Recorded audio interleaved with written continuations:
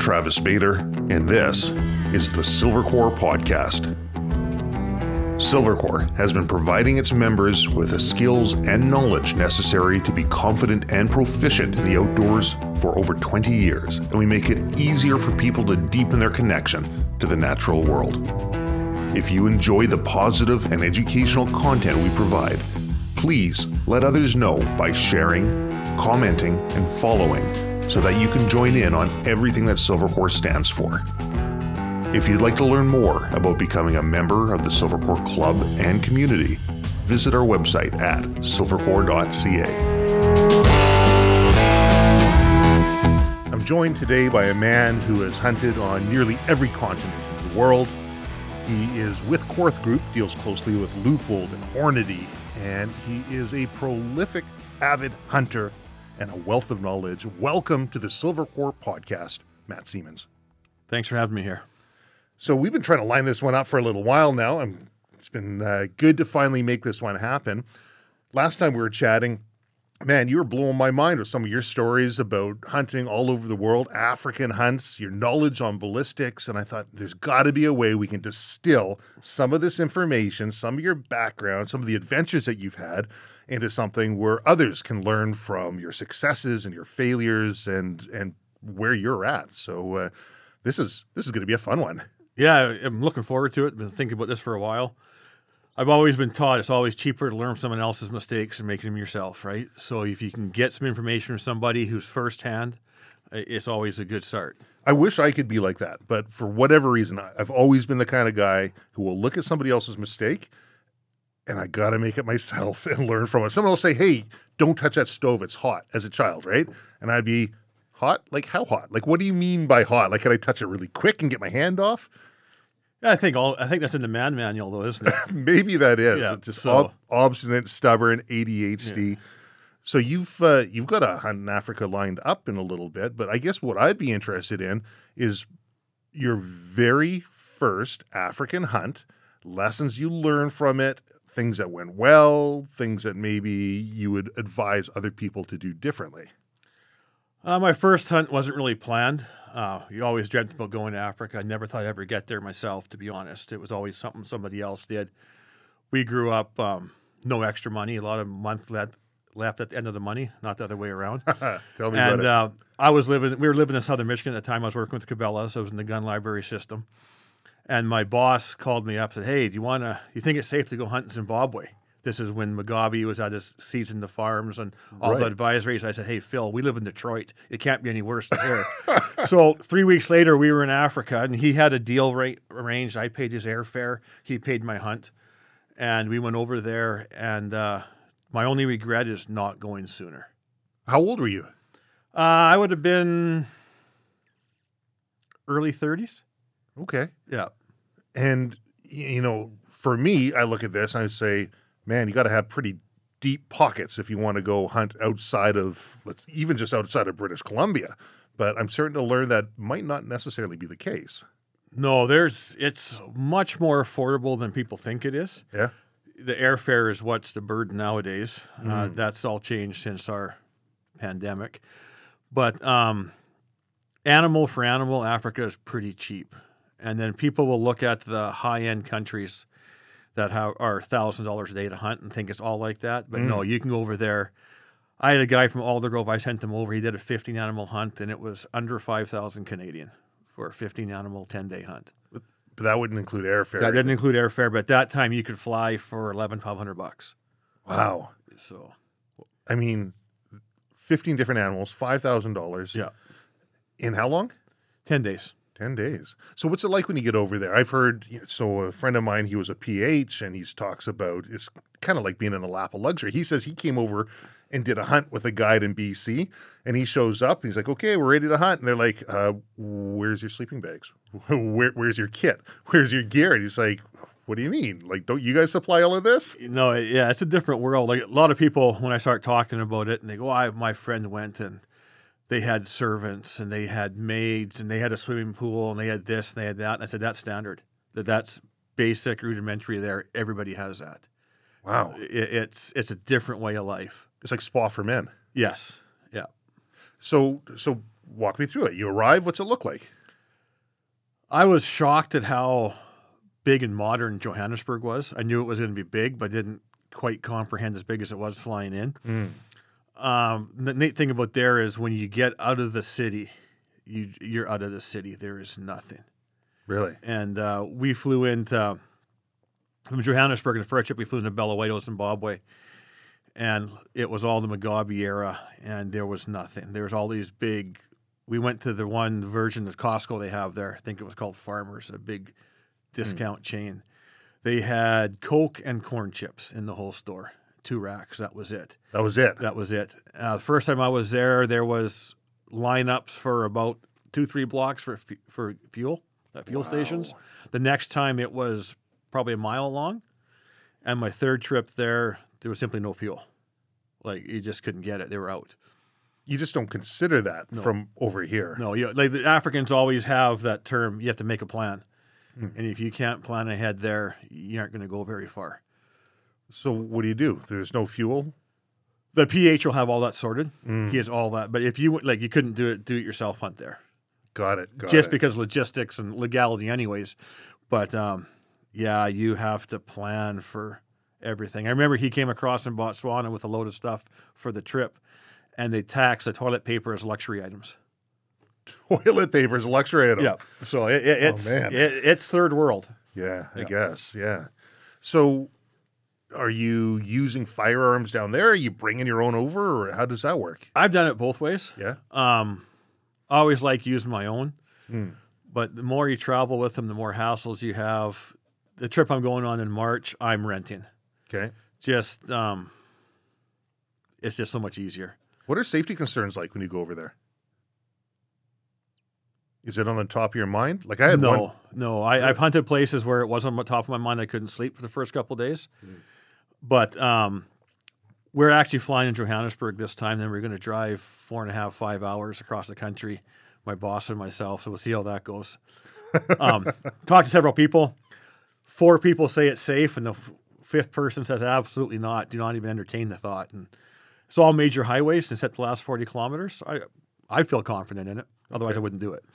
Yeah, I had a friend who was over there with his brother, and his brother is U.S. Army. I think it was an A-10 pilot. And anyways, they're in Africa. I don't know. I think they're in South Africa. And he was wearing a Casio watch. He's like, you better take that watch off. He's like, what do you mean? He says, your life is worth less than what that Casio watch that you're wearing is, right? Is that... There's probably sections of the area like that. And I've planned the route pretty close, like stay on the major highways best we can. We have a doctor friend of ours, his family from South Africa. They actually packed up and moved back 2 years ago. Packed up and moved back to South Africa? Back to South Africa. From Chilliwack. Because? Well, that's a whole other conversation. But he just, we've had some pretty candid talks and stuff, and their family's from there and stuff, but they just felt there was... Isn't that telling, though? That's very telling. Right. And if it was up to me, when we're done this, I get back in my truck and keep on driving to Sea Island, get on a plane, and not come back myself. Really? Yeah, I'd be there. Not South Africa. Wouldn't be my first choice, but I would definitely go to Namibia and not come back. That would be your first choice? Yeah. Namibia? Namibia would be my first choice. Really? Yeah. So property over there is attainable? Yeah. There's some regulations in buying agricultural land and stuff, but it's attainable. And I've looked at farms. I've been looking at farms for a couple of years now, and I found like 30,000 acre farms for less than what you can buy a lot in Chilliwack for. Really? Yeah. Well, do you have to worry about squatters or not having property next time you go down there? No, not Namibia per se. Okay. It depends where you buy too. Right. But the cheap land is cheap for a reason. And the water, it might sustain natural game, but livestock and stuff may struggle on it. Like here, you talk about how many cows you can have on an acre. There, it's 40, 50 hectares per animal. Like it changes, it reverses quite dramatically. No kidding. Yeah. How did you get into this line of work? How did you get in? So your Cabela's working in the gun counter, gun library? Well, it goes way back. I started working in a local gun shop in Abbotsford in '86. Just when I was in high school. Which one was that? Perfection Tackle and Guns. Okay. They're gone since I think 89. But anyway, so I started that, and then my goal was law enforcement, went to university and stuff, and then I wanted to move to the U.S. for law enforcement.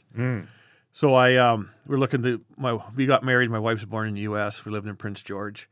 We applied for my immigration, we were told it would take years to come through. 3 months it came through, here you have to move. So I just looked for the first job I can. I fired off a resume to Cabela's. They flew me down for an interview 3 days later. And the local law enforcement agencies couldn't compete with what Cabela's paid and benefits. Wow. That was before they went public. Right. I started working for them when they had 2 stores. Really? Yeah. Dick and Mary and Jim would come in the store. My wife started work there as well, and she was working the back door once, and Dick and Mary tried coming in without ID. She wouldn't let them in. She didn't recognize them when we just started. So it was they looked after employees very well. Nothing like it is today. Yeah, it's a little different now, isn't it? It's you have shareholders, that changes everything. It's the bottom line is what they look at. Well, I guess you still deal with Cabela's now with Yes. Korth. Yeah. Yeah. Yeah. So and then from Cabela's you got on to Korth.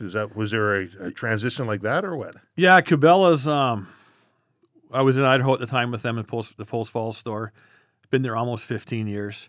They'd gone public. Things were changing drastically. And I was looking for something else. And I said, if some next real job that comes along, I'm going to entertain. And I was doing the deal with one of the guys from Leupold who worked in the Beaverton plant. I said, hey, I'm looking for somebody. Let me know.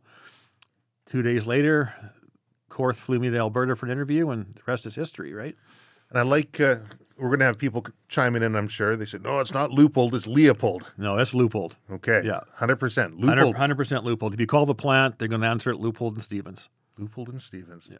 My very first rifle was a Stevens. Okay. Little takedown 22 Stevens favorite. I could fit it into my backpack. I'd go across the street from my school in a place that I called the desert because they had a bunch of sand there. And it's Joe Brown Park out in Surrey. They actually had a bit of a range there that the police would use, and I'd shoot there. Same as the Delta Watershed and same as the Burns Bog out here. I got a sign I see that there. over there. They all had ranges in there, and that's where I'd shoot growing up. Yeah. It's a different Stevens, though, completely. Different Stevens. Yeah. Right. Okay. Yeah, it's Leupold and Stevens, but nothing to do with the firearm company. Nothing to do with the Chippewa Falls, No. Massachusetts, Stevens. Got it. Okay. There we go. I probably should know that, shouldn't I? The firearm industry and stuff, you can never say never, right? So you never know. But a lot of people make that assumption. Oh, okay. Yeah. Well, hey, I got to talk about my first firearm anyways. So nothing wrong with that one. Yeah, I had a custom-made stock on it for my small frame and a shorter barrel on it. And it came off of I think it's some old Cooey that was kind of cut down. And I remember even at 5 years old trying to hold that thing up. It was the heaviest thing in the world and arched back. But started shooting at 4, first gun at 5. That was that one. And there you go. But you're pretty heavy into the ballistics as well, too. Yeah, I've always found it fascinating. Yeah. I couldn't do math to save my life in high school, but You and me both. And even before all the apps came out and ballistic calculators came out, I could sit down and figure stuff out with your basic algebra, and because I had interest in it. And it's been great. I still am very keen on terminal ballistics, and I should say interested in it. Yeah, you're always searching for that perfect bullet and stuff, and being the Hornady rep, a lot of conversations of people with quote unquote bullet failure, and that's a. Tell me about that. As soon as someone recovers a bullet that doesn't perform the way they want, to try claiming the bullet failed. Well, I always are. Where would you get the bullet from? Well, the animal. Well, was it dead? Well, yeah. Well, then, okay, how has it failed? Right. But I had be careful, I don't want to mention names. Yeah. I had an account contact me once. They had a bunch of bullet failures with the ELDX in Africa. Okay. Had to shoot a Gems buck 9 times. It didn't die and all this stuff. And said, well, I said, doesn't sound right. Send me pictures. Well, there wasn't a shot in the vitals. It was all gut shot in the, it was just, by North American standards, they may have been in the vitals, but the African tropical games vitals located differently. Really? Yeah, and quite enough. Like some animals, you tuck right behind the front leg. Yeah, that's a gut shot. There's nothing there. Okay. Yeah, I'll usually right behind front leg, or if they're walking, I'll split the V, go up. A little dramatic, but the giraffe. Okay. All the vitals are in front of the front leg. If you tuck didn't know it in behind the rear shoulder, Yeah. you're just going through gut. Interesting. Yeah.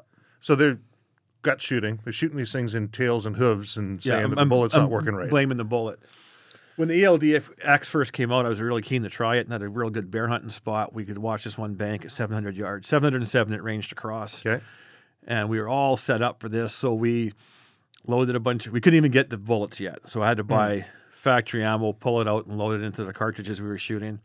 And we shot 3 bears that trip. All total, the yardage didn't total 100 yards. So we're all equipped to shoot long range, and everything was right in front of us. So Yeah, I did. I like that ELDX. I've used it in 6.5 Creedmoor with great success, and then 280 Ackley improved. And I took a moose at a much further distance than I probably should have with the ELDX. In hindsight, it was poor ranging and a few errors.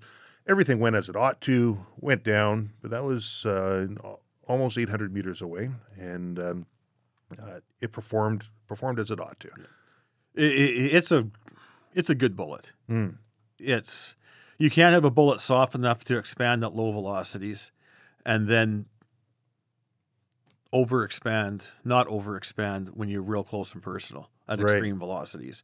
It's softer, so it expands at lower velocity. So if it separates up front, if you shoot something at 10 yards, well, it wasn't really designed for that. You're pushing it beyond its limit. Its impact velocity. Another trend now is fast twist rifles. Right, I'm seeing that. And you need the fast twist to spin the bullet to stabilize it, but you can also overspin it. And now your RPM jumps. You start getting RPM over 300,000 RPM, 320, 350, and the bullets aren't designed for that. They'll burst apart. Centrifugal force will pull them apart. Right, okay. And is it the bullet? Did the bullet come apart? Yeah, well, it just didn't work.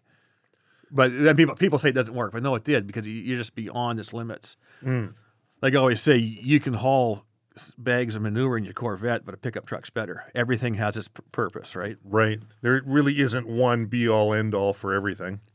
No, there's a lot of great products out there. Some great competitors out there. Yeah. And but everything has its limits. So the faster twist rate, I've always been of the assumption that if you over-twist a bullet, it's better than under-twisting a bullet. Yes, for accuracy. For accuracy. Yeah. Okay. But you start twisting a little too fast, pushing them out a little too hot, too fast, you're going to end up having centripetal force failure. Well, you start thinking, if you do the math, and there's a formula and it slips in my mind right now. I was remembering on the way in, but now I can't.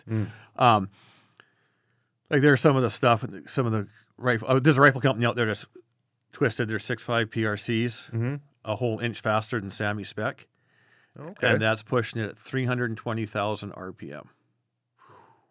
That's spinning. Yeah. And it's... So why would they do that outside Sammy spec? Just for marketing purposes?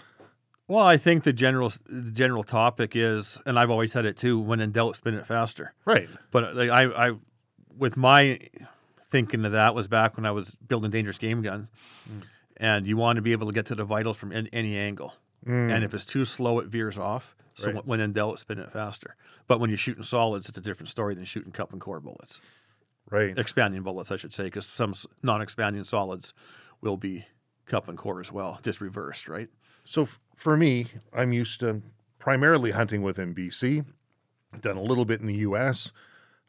What are some of the biggest differences that I'm going to find for my style of hunting over here for North American game than I would over in Africa?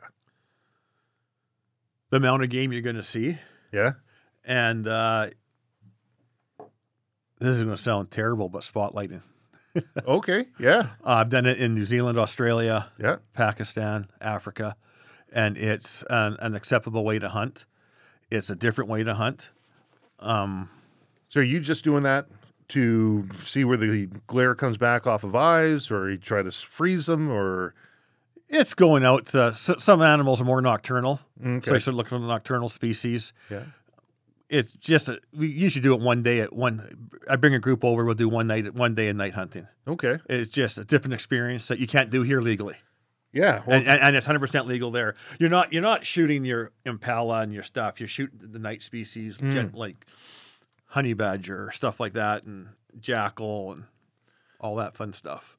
I remember I was in an area here in BC, and we're coming back from our hunt for the day. You know, sun's going down. We got 1 hour after sunset for legal shooting, and as we're heading out, we see a truck going up and people sitting on the back of it, and they got their big spotlight. I'm like, hold on a second, what's going on here, right? And so I get on the report a poacher polluter line and get a hold of it, and just let them know what's going on. And I get a someone got back to me afterwards and says, well, certain people are allowed to do that. Like, what do you mean, right? And Indigenous groups, they say, well, we're not going to touch it. So I researched a little bit further, and I guess there was a court case here in British Columbia, and there's an Indigenous group over on the island, and they were successful. And they said back in ancestral hunting time, we'd go with torches, and they made their case that way. But it only applies to that one area. And I guess it took a while for conservation officers to kind of get the grounding and know what's allowed and what's permitted and what isn't. Now it's pretty well accepted that, no, you can't do that. And, you know, we work with a lot of different Indigenous groups, and like, yeah, no, we don't do that. You can't. This is just a rogue group of people. There's always a few bad apples. Always going to be that way. And we're dealing with that stuff now in the province with some of the First Nations are trying to do, and they're trying to manage it as a resource. Mm-hmm. And then you have other groups that, from my point of view, are trying to eliminate it because there's no sustainability. Yeah. But that's another rabbit hole. Yeah, you know, it's a friend of mine. He was on the podcast before, conservation officer, Ojibwe Bear Clan is his background, and the Bear Clan they're the protectors of the environment and the people, and very interesting talking to him about that subject and talking to, because he approaches it both from the Indigenous side as well as the conservation officer's side. Man, I learned a lot. Like just the sheer number of different groups that we have here in British Columbia, and the number of groups that are going well above and beyond what non-Indigenous folks are doing to help conserve and to protect what's going on there. It was a really encouraging conversation, actually. Yeah, like I said, there's some guys out there trying to do the right thing, and there's some guys out there with not looking for the future. Yeah, unfortunately. Yeah, there's always going to be those bad apples. You know, speaking of that, part of the reason I thought this would be kind of interesting is because you bring that background and that wealth of experience, and you're dealing in an area that most people from North America don't have familiarity with, and you know, you look at how the news will portray African hunting and how social media can portray it, but there's a whole other side to that as well. And this is something that my friend who's a PH was getting into. Is like, you know, the amount of good that comes out of the African hunting, the amount of conservation efforts and money that's put back into the society, and species that are only around because of the hunting. And that's something that hunters will talk about, but I don't think the general populace is aware of all of those ins and outs. No, and how much of the animal is actually used in Africa would blow people's mind. Really? Yeah. Like it would be funny if BC Conservation would enforce the edible meat law to African standards. What's their standards? If it's made of protein and it can rot, you can eat it. Really? Yeah. Yeah, we don't. BC Conservation has got and we've got a good standard over here. They have, but not to the same degree. In Namibia, when you shoot a Gems buck, they clean the colon out. Okay. And then they barbecue it till it's crispy. Really? And they think it tastes great. Well, does it? Have you tried it? Well, it's like eating crispy rubber bands.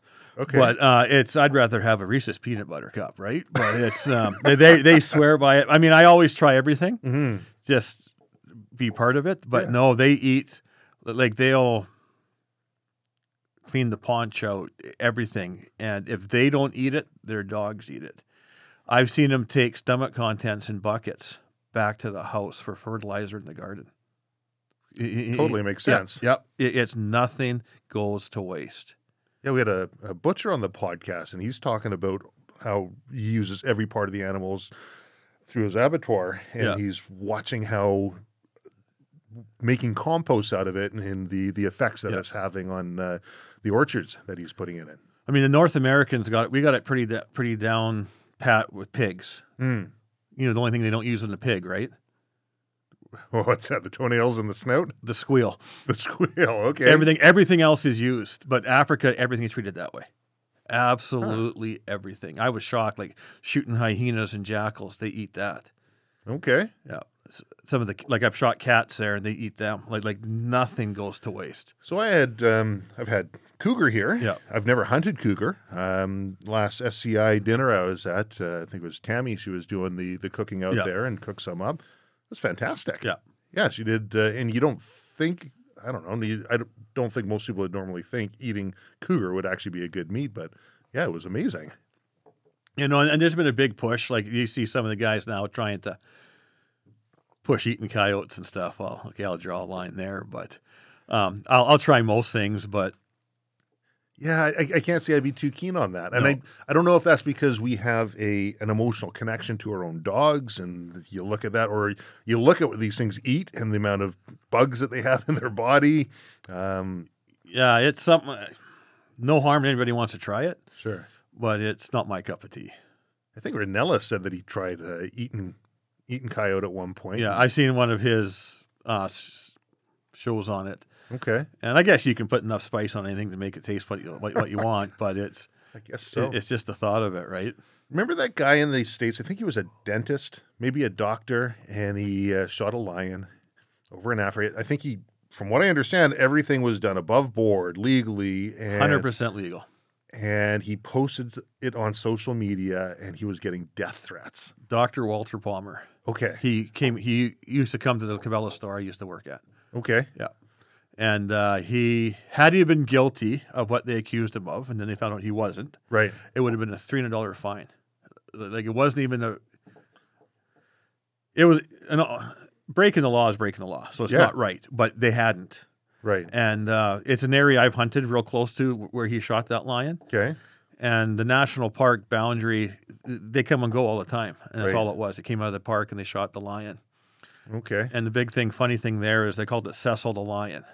You name it, right? Yeah, you name it, and that's the first thing. But no self-respecting Zimbabwean is going to name a lion after the big oppressor Cecil Rhodes. Mm. So it was fabrication right from the start, and they played on heartstrings people who didn't know. And when I talked to people over there about it, because I hunted there since, and like the locals would never name something Cecil. No kidding. Yeah. We'll just watch a watch that keeps. Oh. There we go. Not in positive light, anyways, right? Right. Yes. So is that something that you've had to deal with? Is people? I don't see you posting a whole bunch of stuff that would be controversial on social media. But have you had to deal with individuals who are just adamantly against this, who might not have the background or knowledge of what you're doing? Yeah, I've had death threats. The first one we thought was kind of comical. It was back when I was in Michigan in the gun library. We put pictures up of stuff we shot, credibility in the gun library. Mm. And I put a picture up of a giraffe I shot. Okay. And one of the guys from work sent me a link. Hey, check out this link. And here was this blog, and they were going to find the guy who killed this giraffe and come get him. And my picture was on the blog. I thought it was comical, so I jumped on the blog and asked the guys if they wanted to meet, and of course, no one piped up. Mm. I don't think it's so jovially anymore. It is a dangerous situation. Some of these people are quite fanatical, and with the family and stuff, it's any death threat I get now, I deal with it accordingly. I contact authorities and try getting it dealt with, because it is what I do is legal. Science, conservation-based, and there's a reason I do it. I enjoy it, for one, but it's money back in the environment. It's things working. It's managing the herd, right? Yeah. If somebody's going to threaten you, whether it's a death threat or just a threat in any way, shape, or form, one thing I've learned is you never laugh them off. No. You always take it seriously. Worst case scenario, you're wrong. Yeah. The other way around, worst case scenario, I'd rather be wrong acting accordingly than treating it as if it was a joke. Yeah, the whole hunting thing draws very heavy emotions from both sides. And you get fanaticals on both sides too, and like I said earlier, bad apples, but it seems like the anti-hunting movement is based in a whole lot of things on emotion without any with very little science behind it. And that's one thing we see over and over again. I mean, when we're talking about wolf culling over here, and we're talking about caribou herds, and everyone talks about, there's no science. This is all emotion. Then you're reacting to it. And then people will pull out or cherry pick their science or cherry pick their stats. And I don't know if it was Disraeli that said it, but someone attributed it to him. He says, there's liars, damn liars, and statisticians, right? You can make that look any way you want. How do you start separating that emotion to be able to articulate what it is that you're doing, or do you bother? Like, do you just let people have their emotions and you say, look at what I'm doing is legal, it's helping the environment, it's based on conservation? Like, where do you fall in that? You have to kind of take it and try to weigh your audience to see if you have any chance of making any headway. And I've seen it. I've converted a few people, but there are some people you can't convert. When I lived in the States, it's a little different topic, but very similar. Gun control and the classic word machine gun. One of my good friend I worked with, he had his class 3, he had a bunch of neat stuff, and he had an old original Tommy gun. Right. And we would take people out who were anti-gun, anti-machine gun. Nobody should own this. Nobody knows what it takes to own them, the cost of them, and all the licensing. You could take the biggest anti-gun person, give them that Tommy gun, and you couldn't remove their smile with a jackhammer after. They might not be pro-gun, right? But they come out with a different point of view, especially when they start talking and asking questions about how much it costs to get a legal gun, and the paperwork and the background checks and all your tax stamps and stuff, and they realize that these things aren't for sale on the street corners. No. They're a heavy investment. Well, because of course we've been under a liberal government for the last number of years.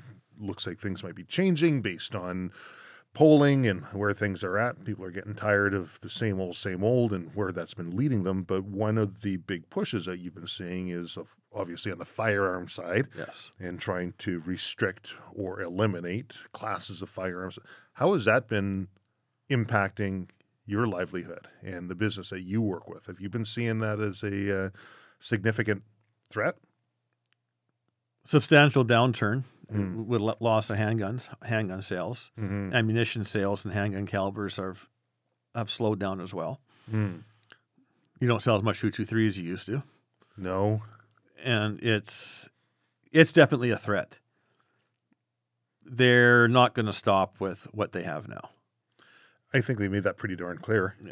Yeah, if they were basing it on actual science and crime reports and listening to the chief of police and all that kind of stuff, we wouldn't even be having this conversation. It's not you and me causing the problems. Well, the police don't even back it up. They used to have, chief of police, union of police officers, and they're backing this. They don't even have that. No.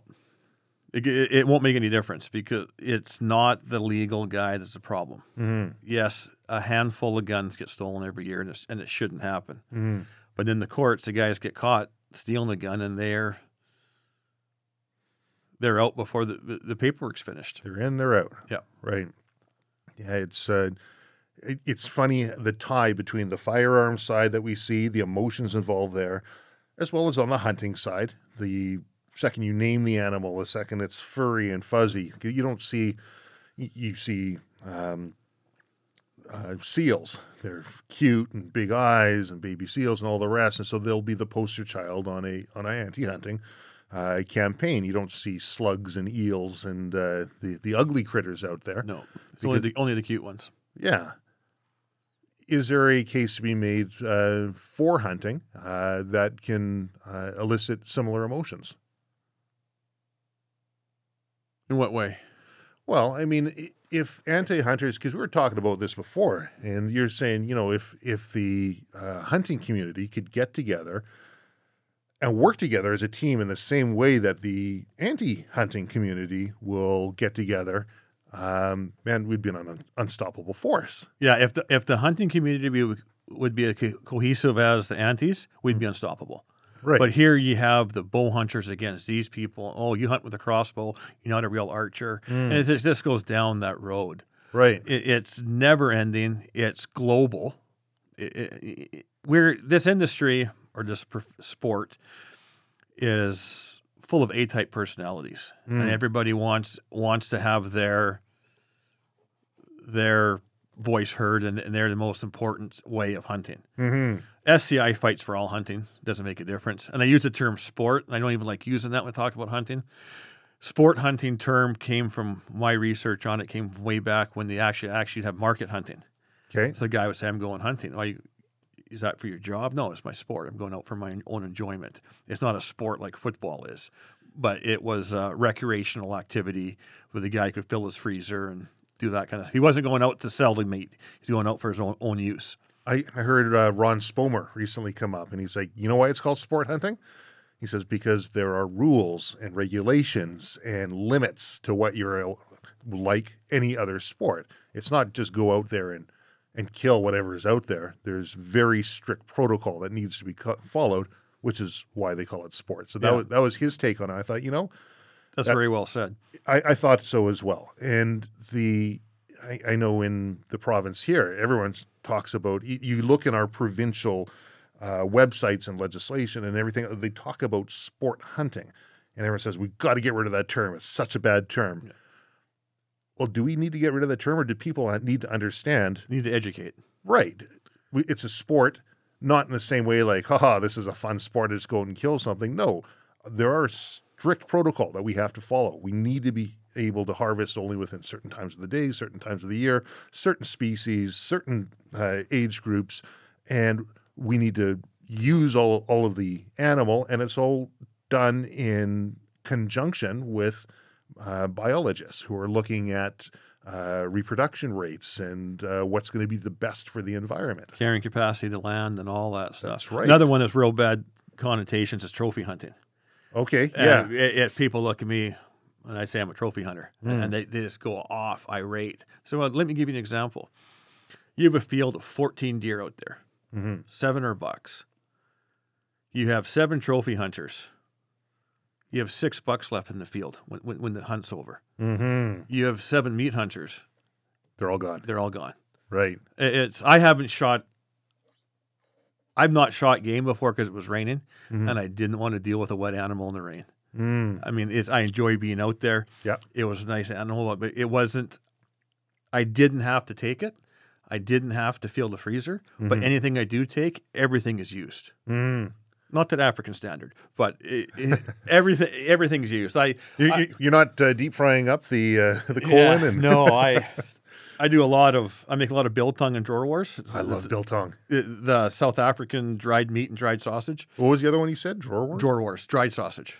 Okay. Yeah. I didn't know what that was called, but I quite like that. I make quite a bit of it, and a lot of times I'm running to the store when they have ground beef on sale. I'm making it with that, but otherwise I'm using loose term venison, all the stuff I shoot, whether it's antelope or moose or elk. I find it's got to have a good fat cap on it for the biltong just to be just right. Yeah, I was on a hunt in Africa, and it was probably, I posted a picture, and it's three or four times more fat than there is meat. But it absorbs the flavor differently, the texture. People look at me and I say, "Well, try it first," and then they try it. It's like, "Oh, I didn't think it'd be like that." It's good. Yeah, and it's an excellent energy source. Like if I'm doing a fly-in hunt, I'll have biltong with me. Yeah. It's just basically a little bit of vinegar on it with some coriander and salt and pepper and dried. That's all it is, That's all it is. But over in Africa, don't they just dry it out on rocks? They still will use vinegar. Okay. Just as an antibacterial, I believe. I could be wrong on that. It adds flavor as well. Right. And we went on a tuna fishing trip, so I made a bunch up, and I had all the different types of vinegar. And it did make a difference in flavor. So what's the best vinegar to use? Malt. Brown malt vinegar is my favorite. Yeah. But I use like red wine, apple cider, white, and brown malt. And brown malt I found was the best. Do you put it in a dehydrator, or what do you do? How do you... I built my own. Just pulling warm air over it. That's it, eh? And then there's always that thing, how dry. Some guys like it moist. Some guys like it bone dry. 3 or 4 days, and then it's done for me. Okay. And it lasts pretty long? Never goes rotten because you're eating it, right? That's what It doesn't I find. last that long. I mean, Yeah. never tried it that way because it doesn't last long enough. So With the difficulties that firearms businesses are facing under the current legislation and our current government, is Korth Group hiring? Are they kind of holding the pattern right now? we're holding the pattern. The warehouse is always looking for good people to work. Yeah. In Okotoks there. The rep group, we got a pretty solid group. Everybody lives a lifestyle. It's not just a bunch of salesmen, and I'm proud to say that. Nice. And I was lucky when I started with Korth. I didn't know what to expect. And they had basically everything I was using already, so I didn't have to sell myself short on anything. Perfect. Everything all the lines we had is stuff I had at home already. Perfect. I've been diehard Leupold for a long time. Yeah. When I graduated high school, I bought myself Weatherby Mark V, and I put a Leupold on it. And then when I got done with university, I went and bought myself a high-end European scope. Okay. Wouldn't hold zero. Really? When I was guiding my particular one, I'd have to check my rifles with new clients all the time. Went back to Leupold, never had that happen. Interesting. They're man-made.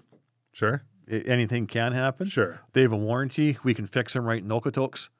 Generally speaking, they'll spend more time with Canada Post than they'll spend with us.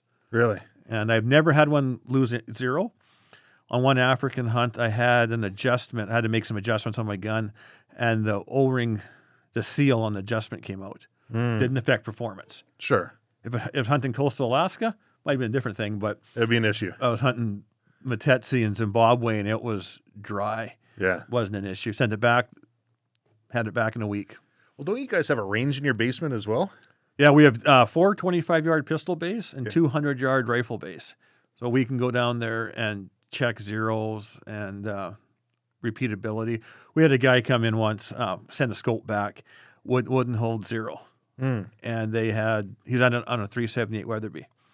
So the tech came to me, and this is when I was working there, goes, "Hey, what's the biggest gun you have at home we put a scope on?" So I got a 500 A-square. Bring it in. We got to test it. So I shot literally three holes touching with it. The scope held zero. Okay. It's just the guy was afraid of his gun. How often do you find that? Most of the time. Really? Yeah. This stat goes back a few years, but I believe it was Leupold made more scopes in 3 months than all the European companies did in a year combined. Holy crow. Out of those scopes, did I say scopes or guns? Any scopes. Yeah. Out of those scopes, 3% would come back for warranty. Okay. Out of that 3%, 1/3 of 1% was actually defective. The rest was user error. Now it's kind of like websites or technology. Person's like, it's not working. And so the person, have you reset your computer?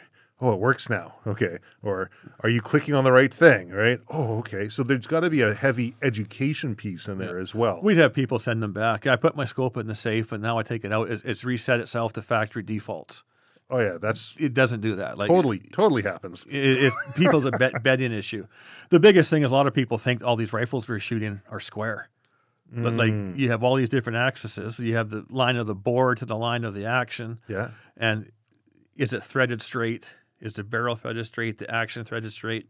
Yeah. I used to have some long 648 screws, probably 6 to 8 inches long. Okay. I used to screw them into the action holes and look back and show people, and they didn't line up.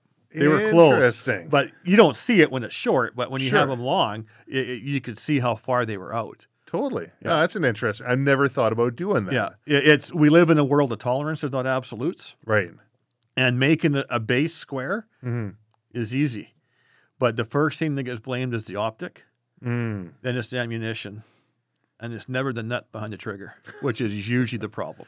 Yeah. I remember prior to being Silvercore Outdoors, it was Silvercore Training, and it was Silvercore Gunworks, and would do firearms repair and maintenance for the general public, as well as for different law enforcement groups who do extended work, armored car companies, and there's one government group that were doing all of their handguns, all of their pistols, and I would get called on down to where they're training on a training day with a bunch of fresh recruits, and they're like, the gun's not working, and you got to get this fixed. You got to get it right for us. And And I said, well, and this would be the instructors, right? Well, have you shot it? Well, no, but the student, it was all over the place. And they said, and so, okay, well, let me see. And they got the whole class there watching me and the instructors there watching me. And I take it out and they run the target all the way to the end for me. This is how you got to test your accuracy. I'm like, okay, here we go. Right, I better make sure I do my part. Everyone here is watching. All the bullets go exactly where they're supposed to go, and it comes back. Oh, what'd you do? I'm like, oh, in front of everyone. Oh, I made a few tweaks on it. It shouldn't be a problem anymore. And then separately, aside with the instructor, next time you call up, make sure you get a second person to take some shots on it. And that should be the number one thing I would think that any company would say. It wasn't performing for you. Did you give it to somebody else who you know to be proficient that it wasn't performing for? I always tell people if you keep your eyes open, your accuracy improves too. There was another case when I was out of the office in Okotoks. A tech said, hey, I got to test some scopes for an agency. Sure. So we had 2 Kimber rifles at that point, the 308. I used police tactical. I can't remember exactly which model it was, but they were no-one shooters. So we had them all in rings. We went up to the Rosebud range, and we sat 100 yards, and we shot groups and just cut them out and attached them to the scope and sent them back. Then the agency contacted him, wanted to know what rests we were using because they wanted to buy the same so they could test it themselves. And you back, no, those were shot off sandbags. I was a Alberta rep at the time. It was Alberta rep and myself. We just shot them off sandbags, and they couldn't believe it. No kidding. And this is ERT stuff. Yeah. There's a lot of qualified ERT people out there. Yep. But there's... Sometimes ego gets in the way too, right? Something's not going right. Can't be me. Back to A-type personalities, right? Well, that's it. We are a group of individuals. People who find solace in the outdoors typically don't want to be surrounding themselves with a whole bunch of other people, right? Yeah. People who want to hunt or fish, or they're typically people who are self-sufficient and they have their way of doing things as has worked for them in the past. Even just in the firearms community, there are some social aspects to that, but even in there's a lot of A-type, individualistic type personalities. And I think that's probably the number one thing that the hunting community and the firearms community has to recognize and square themselves with if they want to all work together. Yeah. I find a lot of the old wives' tales from 40 years ago aren't dying, or even 50 years, 60 years ago. Like which ones? How a bullet flies through the air and a scope gathering light. Nothing gathers light. It transmits light. It doesn't gather light. Tell me about that. Well, people think it gathers light because when you look through the scope, if you're low light situation like last light, you're out and you look and it looks brighter through your scope. Well, now it's focused to your eye. Right. And it's coming right back to your pupil. Because, well, I need a bigger lens. Will gather more light. No, your erector system inside the scope's the same size. The transmission is the same. It will affect your exit pupil. Right. But a lot of that times when you get to our age, our pupils aren't expanding that much anymore. It doesn't help anything. Right. Within reason. There's always, some of the higher power scopes are huge. Like when I was culling in New Zealand, I had a 3.5 on my rifle and I was doing quite good. But I went back to next season and I was going to be the bad guy. I was going to rack up numbers. So I put a 6.5, a 20 on my gun. Target dot, and I had it dialed. Sure. Cranked it up to 20 power and just made a fool of myself. Because early morning, it wasn't a knife. Exit pupil wasn't big enough. Right. Then your field of view was so small. You're trying to find these goats around, and then I ended up cranking it back down to 10, left it there, and got my numbers back up. That's it's amazing how that works, eh? Yeah, would have been cheaper keeping it, right? But it's one of the things. It's all this stuff. Like my culling in the South Pacific really taught me a lot. Testing these old wives' tales with different bullets and stuff. Because you go down and you're shooting quantities of animals. You could shoot in a day what you couldn't shoot in several lifetimes here. Really? And so with different bullets and stuff, it really taught me what worked and what didn't. So the whole culling aspect, they take a look. It's usually with invasive species. Yeah. And they say they're overrunning. It's going to cause damage to the environment and to the other species in here. Carrying capacity is diminished. Yeah. Now, we had a cull here over in BC, one of the local little islands here. and they will bring people in. You were going to New Zealand, and these guys were New Zealand fellows that were coming over here. I helped them out with that a little bit in the beginning. Okay. As the loophole Hornady rep. Okay. I tried talking to them, and they wouldn't listen. And their second purchase was more geared to what I told. But I think the whole thing was wrong. You're paying a company come in here, kill deer, when you and I would have done it for free. You could have had a draw. Sure. Yeah, it's a national park. Okay, well, we have it a draw basis. When I lived in Detroit, we always talked about guarding piles of corn in the metro parks in downtown Detroit. Okay. They would stack corn up, get all the deer coming in, and then in middle of winter, we would guard the pile of corn and shoot any deer that tried to eat it. And all the meat went right back to the homeless shelter. Sure. It was all processed through Whitetails Unlimited. Yeah. But I mean, that wasn't invasive, but it was just the metro parks. You couldn't control it any other way. You couldn't open it up in the cities. Right. I feel if we did a call like that in a metropolitan area in Canada, there'd be such outcry. But down there, I'm not sure if they're still doing it. This goes back 20 some years now. But it was always interesting. And then that was muzzleloader only. And we would try different bullets. And that's my terminal ballistics fascination was always, I'd go to New Zealand, I'd have so much of my regular go-to bullet, and I'd try a few new ones that were on the market and see how they worked. And when you can try a bullet on 50 different animals in a day, it's a much broader snapshot than just that focus. Well, you tried it once, it didn't work. Right. Maybe that was the one off, but came pretty apparent what worked and what didn't. What do you find works for you? Most of my culling bullet was the Hornady Interlock. Okay. Even before I worked for Hornady. Okay. And it was performed very good. Yeah.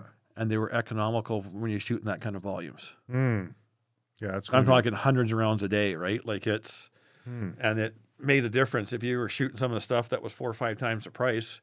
And we experimented with them, and I found the best bang for the buck was that Hornady Interlock. Interesting. So what I heard back from the local culling that was over here, they said, well, why are you bringing people in from New Zealand to do this? I said, well, they're the ones with the expertise, and they're going to be shooting from helicopters, and they're going to blah, blah, blah, blah. Buddy of mine, he flies helicopters. He's like, we train the New Zealanders how to shoot from helicopters, right? Canadians know how to do this. I've shot from helicopter in New Zealand. Yeah? I'm 100% success rate in helicopter. Okay. Never missed a shot. Okay. I've only taken one. But that was going to be my next question. That was going to be my next question, because that'd be pretty darn impressive, shooting from a moving helicopter. It was, we were culling tar, and it ran into the bullet. Okay. Like it's, I act like it was all me, but it's, do you want to try again? Nope, I'm fine. Yeah. Just rest on my laurels here. Yeah. No, it was a lucky shot. Sure. But I mean, I always tell people I'm 100% from helicopter, which isn't a lie. But that's another one of those stats things, right? Like statistically, I'm not telling I'm telling the truth. Yeah. But it's a very, very small cross section. Well, I heard there is no Canadians put in for the cull. I don't know if that's true or not, or if that was just something that was said afterwards. But I never heard it being offered to anybody. Yeah, I never did either. Because when we were involved with it was Parks Canada trying to do it themselves. Gotcha. Yeah, interesting. Anyways, I mean, they've got a reason. They've gone through. They've looked at the science. They've looked at why they need to do this. But the next step seemed a little ridiculous. The amount of money that's spent and the didn't it work out like $83,000 a deer? I think it was something like that. Yeah. It's just brutal. Yeah, I don't understand that, but interesting. I hunted on the islands there a couple years back, and we weren't welcome there. No, by most of the people, it was clear they didn't want us there. A few guys were fine, right? But so now they have the problem of the deer. Is everybody wants their cake and eat it too, right? Yeah, well, I mean, they're cute and they're little guys and they're like little pets and they come by all the time. But you can't stick your finger into the bowl of water and not expect to see some ripples. Yeah. There's gonna be a consequence, one way or the other. And I guess we come to a point where you either say, okay, the consequence is the environment's changed completely. Or you get in there and you try and make some changes to correct some of the mistakes that were made. But it's a textbook example of how managing herds and hunting can help not only the herd, but the landscape and the carrying capacity of the land. Mm-hmm. Keep it healthy. Mm-hmm. And people have to realize that biggest thing that antis don't understand are animal rights people. Well, you're killing an animal. Yeah, you're not managing for the individual. You're managing for the herd long term. Mm. And you have to give some stuff up for it to be viable long term. Yeah, because the consequence otherwise is they starve to death. Yeah. Disease comes in, wipes them out, and Right. you take a look what's happening in the prairies and in the States with CWD now. Mm. And that was supposedly coming from the deer farming, crowded pens, and disease wipes stuff out. Is that where it came from? That's the story I heard. CWD, chronic Yep. wasting disease, for anyone who's listening who doesn't quite. And I think it's in Alberta now. Yep. Any reported cases in British Columbia? Not that I'm aware of. I don't think there is yet. Do you think it's coming? I don't know. I sure hope not. Yeah. Yeah, that's it's decimating populations. And I never heard about where they were speculating where he came from. So that's interesting. I hunted Alberta this fall for antelope. Okay. And in what was once a prime mule deer area, there wasn't a mule deer left. They wiped them out. Not that they purposely culled them all out, is my understanding, just so the disease wouldn't spread. Now that what comes back should be healthy. But you have to manage that too. I know every deer you shoot in Alberta, ones I've shot, you submit a head for testing. Right. And then if it comes back positive, they give you another tag, and they don't recommend eating it. They say it can't jump to the human, but you don't want to be that case number one. Didn't realize they gave another tag. I thought maybe that stopped, but I know at first it was guys I was hunting with when I lived there were getting replacement tags. Okay. One year you got drawn, and you go buy your tag, and you get 2 tags. Next year it's 3. I heard one year it being 6 when they're trying to get rid of them. They're quite aggressive on managing it there. So I got to ask right now, SHOT Show's on. How did you manage to get out of that one? Like for me, I have a hard time at SHOT. It is too many people, too busy, too much stuff. I'd rather be in the ocean, up a mountain, in the woods. SHOT's a tough place for me. Yeah, SHOT opens tomorrow. It is to go and work. It is one thing to go and visit it as a consumer. It's not consumer; it's industry related. Yep. But to go there as a guest is a different thing. Mm-hmm. It was lots of fun the first couple of years. Sure. If I had to be there, I'd be there. Put my best foot forward. Yep. But it is 4 days of grinding it out nonstop. You can barely walk. Halls are so full, thousands of people, tens of thousands of people. And I'm just not a crowd person. But no, it's half the crew's there. I'll be there next year. Okay. And it's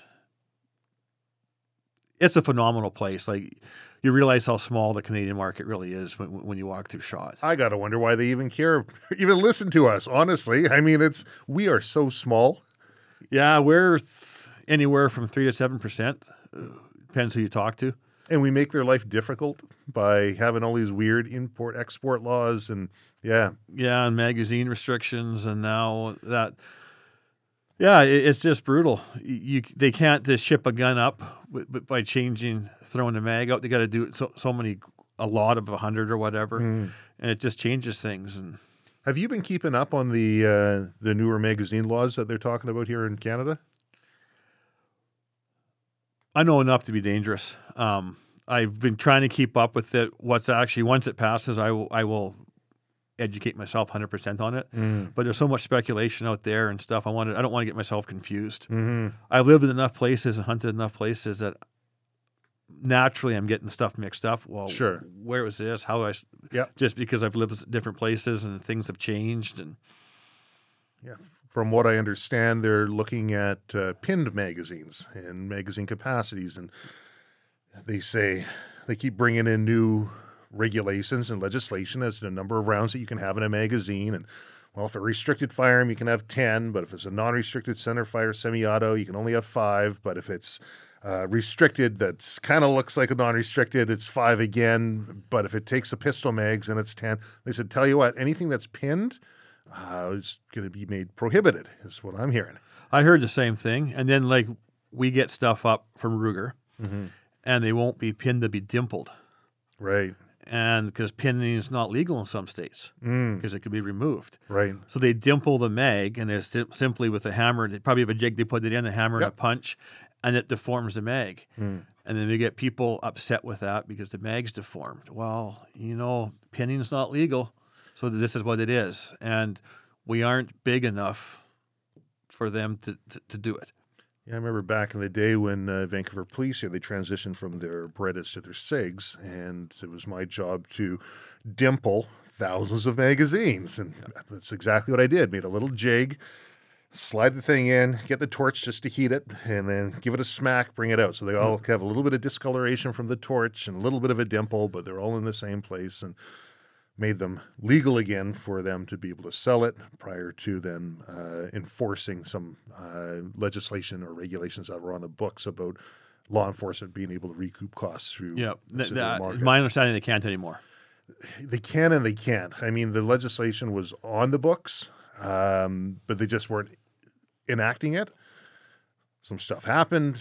They decided they're going to enact it. And from what I understand, there is a little bit of it's a bit of a gray area. I think they came down really hard and said you can't. The same reason why, let's say, safety course instructors in Canada, they used to get all of their firearms through seized guns from the police stations. And in BC, they'd either come over to, at the time, it was Murray Charlton who was doing it, or myself. And we would be deactivating, or now they call it disabling, a firearm so that it'll still click and it'll still do what it's got to do, but it'll never go bang again. Yeah. And we get it all from the police, and then they said you can't do that anymore, and I think that's starting to lax up a bit. Certain areas, I still hear instructors saying, I went to my local RCMP and they put some aside for me. So there's a lot of officer discretion involved. Yes. And it depends where you are. I have some friends who are members, and they're night and day how they interpret things. Sure. Yeah. Yeah, it's like calling up the firearms program. Yeah. You can call 5 different times and get 8 different answers. Yeah. Interesting world that we try and navigate, make sure that, like operating a business, I got to imagine it's got to be incredibly difficult for a company as large as the one you work with to operate under the auspices of certain rules and regulations, only to have somebody else interpret it differently the next day. And this is why the company makes policies that are black and white. And people want to see, well, can't you help me? No, we're black and white. We have to be. There's too many variables involved. And we've been advised, the company feels that this is what it means, so we stick to that and we don't deviate from it. Do you guys seek permission, or do you say this is what we're doing? Does it meet? Do you look for tacit approval? Do you look for it? Because if you want to get everything in writing, you're going to be waiting years. Yeah, right? That's above my pay grade. Okay. It comes down to me, and I just follow what I'm told. Sure, fair enough. So I don't need to put that responsibility on myself. If someone else is going to do it, I'll listen and do exactly what I'm told, right? Yeah, fair enough. Where do you see the future of firearms in Canada and hunting? That's a tough one. If something doesn't change now, it's not going to be a good future. And that can be interpreted in many ways. And that's just how I feel, though. It's brutal what we're going through as history repeats itself. You can draw all these parallels from other regimes and stuff, and some of the stuff's word for word. You talk to some people and they say, the writing's on the wall. I mean, it's just a matter of time. Yeah. I got to wonder what would have to happen in order for that not to go down that course.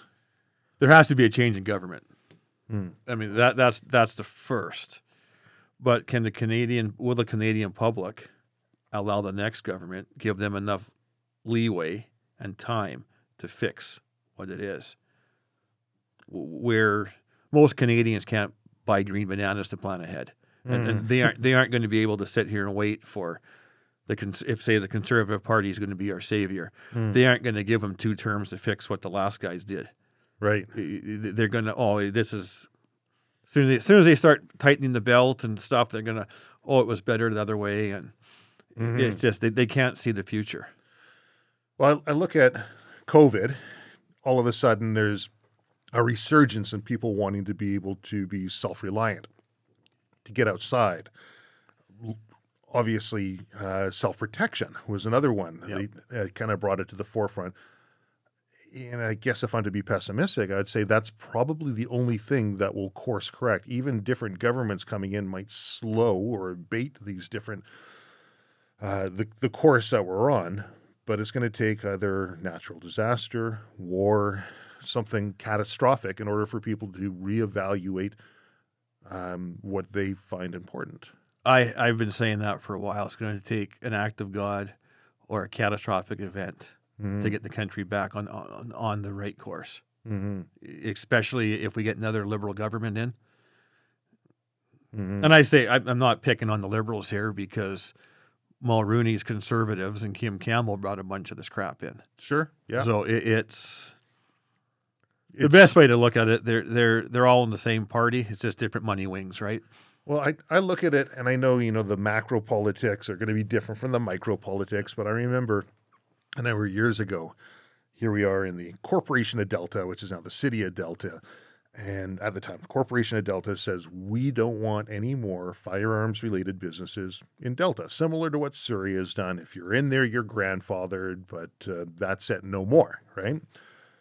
And so I went in there and I had myself all prepared and got my suit on and I've got all my notes and I'm in there and I'm talking, giving all my different points. And, that there was one firearm business that thought this was the greatest thing in the world because they were close to retirement and this will just make it, it was a short-sighted approach. And I didn't see eye to eye with that individual on that one point. Great person, but just that one point I didn't see eye to eye on. Anyways, I'm giving my spiel, and one of the guys stands up. One of the politicians says, "Travis, how much longer are you going to go here?" And it's because he sees all my notes. And I says, "Well, I don't know. I got this much more to go through." And he's like, "Let me just stop you short. I agree with everything you're saying. This has got nothing to do with what makes sense, and it's got everything to do with what we think the people want." Oh. I didn't know how to respond to that, right? He says, yeah, no, you're right. Nothing here really makes sense, but this is what we think the constituents who elected us in want. And I look at that more on the macro side. Is this what people actually want? I think people want safety. They want security. But I think the story that's being told over and over again, either inadvertently through, let's say, media, which glorifies firearms in a certain way, or through legacy media and social media and all the rest that may be objective driven to paint a picture in a certain way. They'll say, firearms are bad or hunting is bad. And the majority of people say, well, yeah, I want to be safe. I don't want to walk out and see everybody carrying around a gun because that doesn't make me feel safe. I don't want to see people out there hurting these poor animals because, I'd rather just get it from the abattoir. And don't you just get meat from Safeway? And I think there's an education piece in here that can bridge the gap of what people actually want, because they want safety and security and they want their environment to thrive and the animals to do well, and how we get there. And I think there's a divide in there that we aren't adequately bridging at the moment. No, and it's an uphill battle because, like you say, the media is giving people what they want. Right. And it's the politician. All the politician wants is another term. Mm-hmm. And it keeps on going that way. If it was all based on science and common sense and all that kind of stuff, it wouldn't be an issue. It's based on money. Yeah. Follow the money. Right. Media doesn't sell stories, they sell advertising, right? They want eyes on so they can convert that, and there's going to be money involved. Or there's going to be money back through the government if certain governments are in power that are favorable to the media. And I think people are starting to wake up to that. Just all the fake news, all the like what Trump would go on about. I think people are waking up to the amount of bias that's out there, but it also creates a very dangerous category where people just can't believe anything. They don't know what to believe, and it's something comes well, across if as you plausible. look at how many of these tinfoil hat conspiracy theories have been proven correct and actually exist in the last 3 years, like it's just brutal. I actually got my tinfoil hat back there. You can see it up behind me. I haven't had a chance to wear it yet. I'm just waiting for some guests to come on with some real tinfoil stuff, and I'll put my hat on. But Yeah, I was in Africa when COVID hit, and I flew back through 4 or 5 major airports around the world after the lockdown. Yeah. And all I can say is my firsthand experience for what that's worth. This and $2 will get you coffee at Timmy's. It's how they were talking about the lockdown being handled in all these countries and all these wasn't the case. I seen it myself completely different. Did it change right after I left, or was it like that before I came? I don't know. But I went through these places, and it wasn't what anything the news was reporting. It was definitely agenda driven, and a lot of fear mongering going on. I likened it to fog, that whole thing, because I'd talked to people, and a fellow in Spain, he was doing some work on one of our websites, and he's in Valencia there, and when COVID first hit, he's like, "Oh, it's bad." Okay, tell me about this, right? Like, I'm learning here.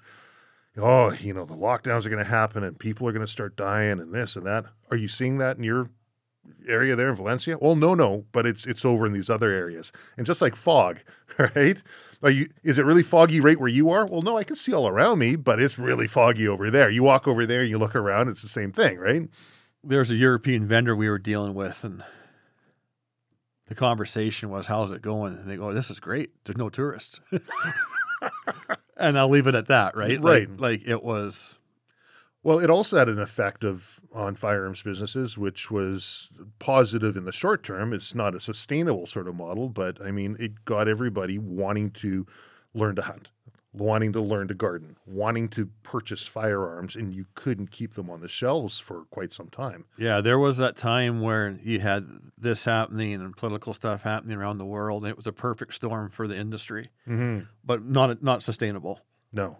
And we're going through the correction now. There's still strong sales, but even if we went back to quote unquote normal, people would think the bottom's dropped out because it was just so busy for those few years. Yeah, that was it was interesting.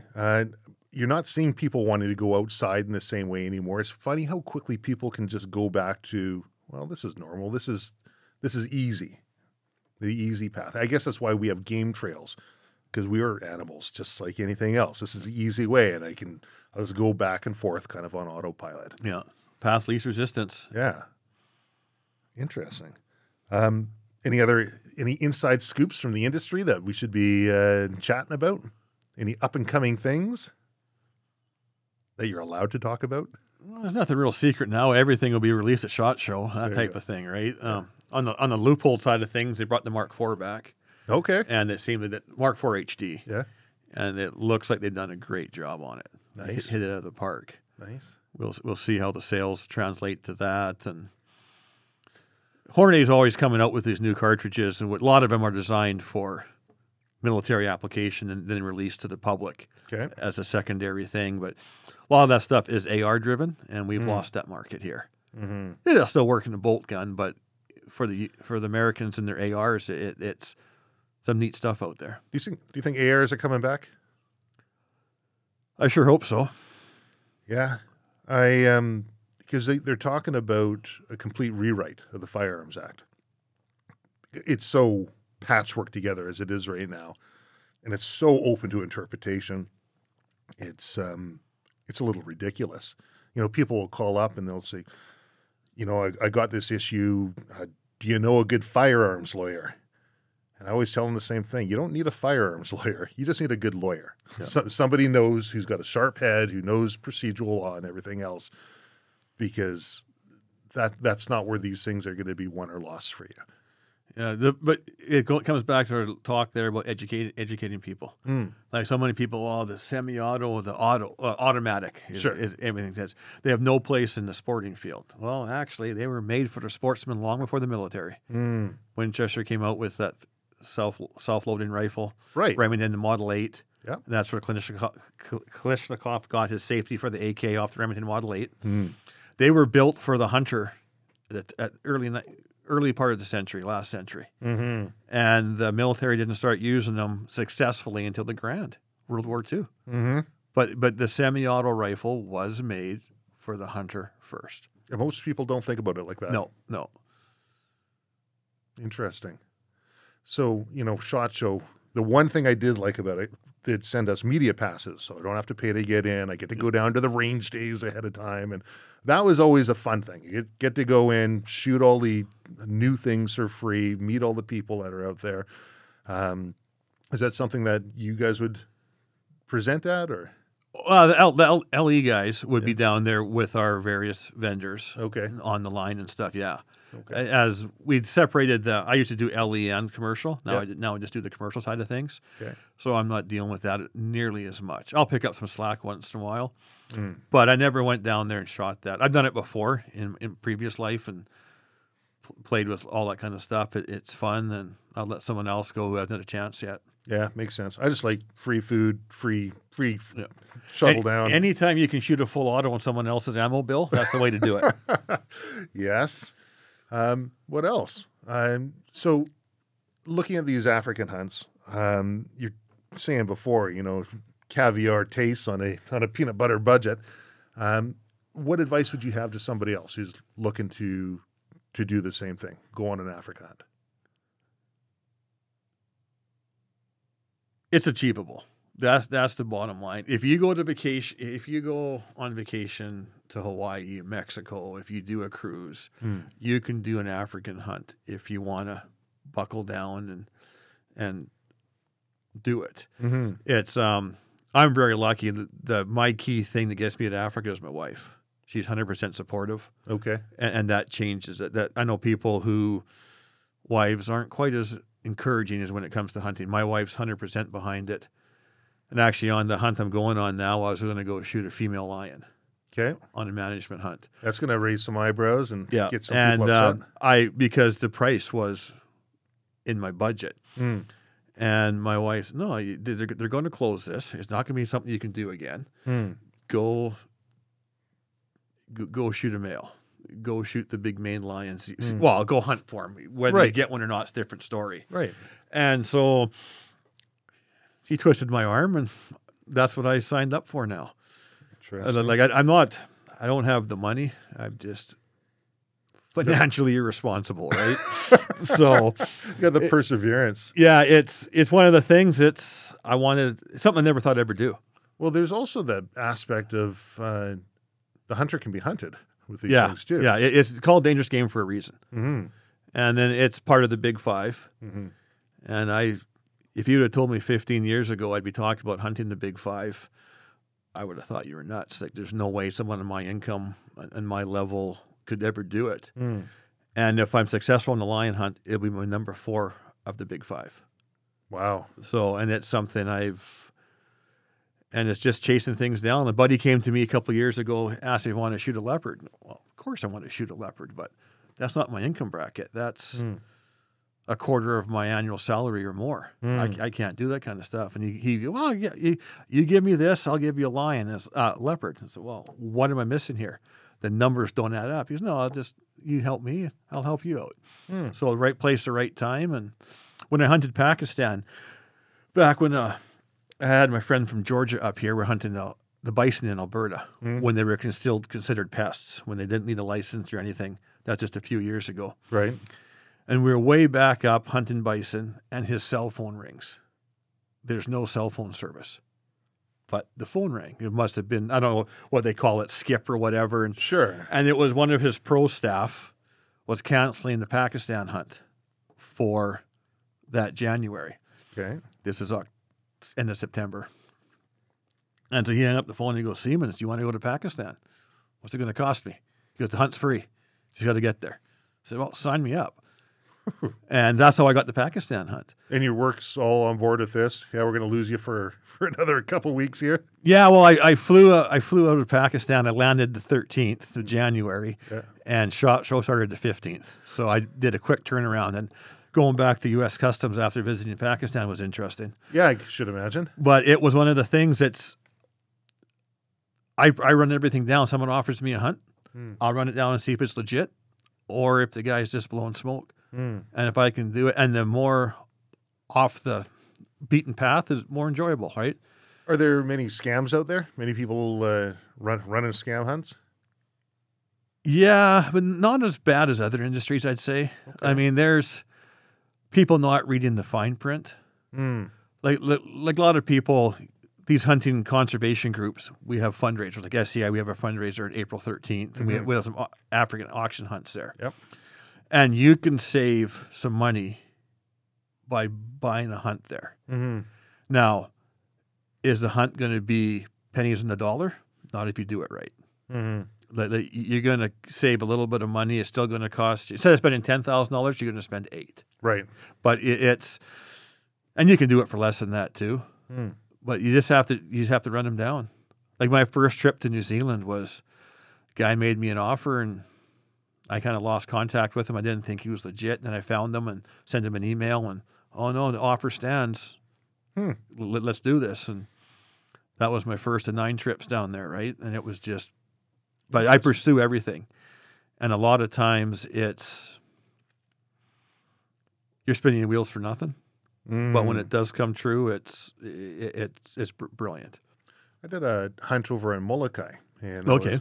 Trying to figure this thing out, hunting in the States and access deer. I can bring all the meat back home. This is fantastic. And met some great people over there. I don't know if I'd do that hunt again. Just from my perspective, because I met with the some other locals, and they said, if you want to hunt, you just let me know next time.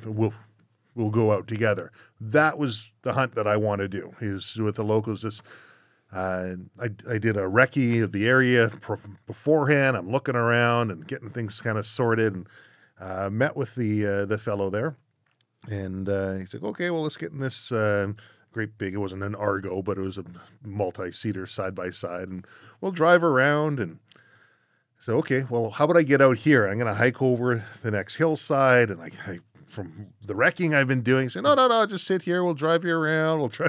And it was a different style of hunt than I've ever hunted before. It was interesting for the experience. Got to keep all the meat. It was used everything on it. Got the hides, all the rest. Made me feel good about myself, but I wanted to put some more legwork in, and I wanted to make it a different type of a hunt. Yeah. So definitely 100% I'd do access deer again.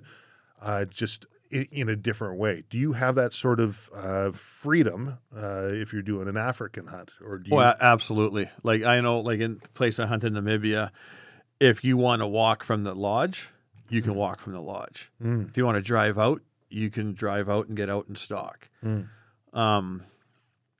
I know I avoided hunting in South Africa for quite a few years because I heard horror stories about South Africa. Yeah, so have I. And then I went last year in March with an outfit there, and I was very impressed. I took my son and a friend, and the outfitter really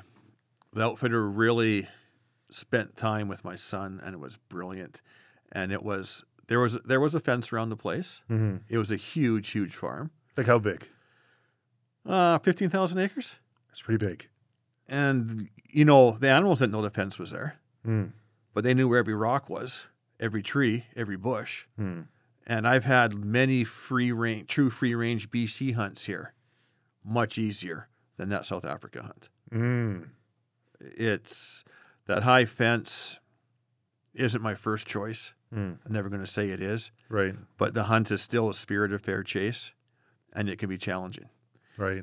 But then you hear stories of guys go up and they're hunting a very small pool table type thing. Like they just go out and shoot and stuff, and that's not for me. No, me neither. Yeah. Anytime it became dangerous when you're out there?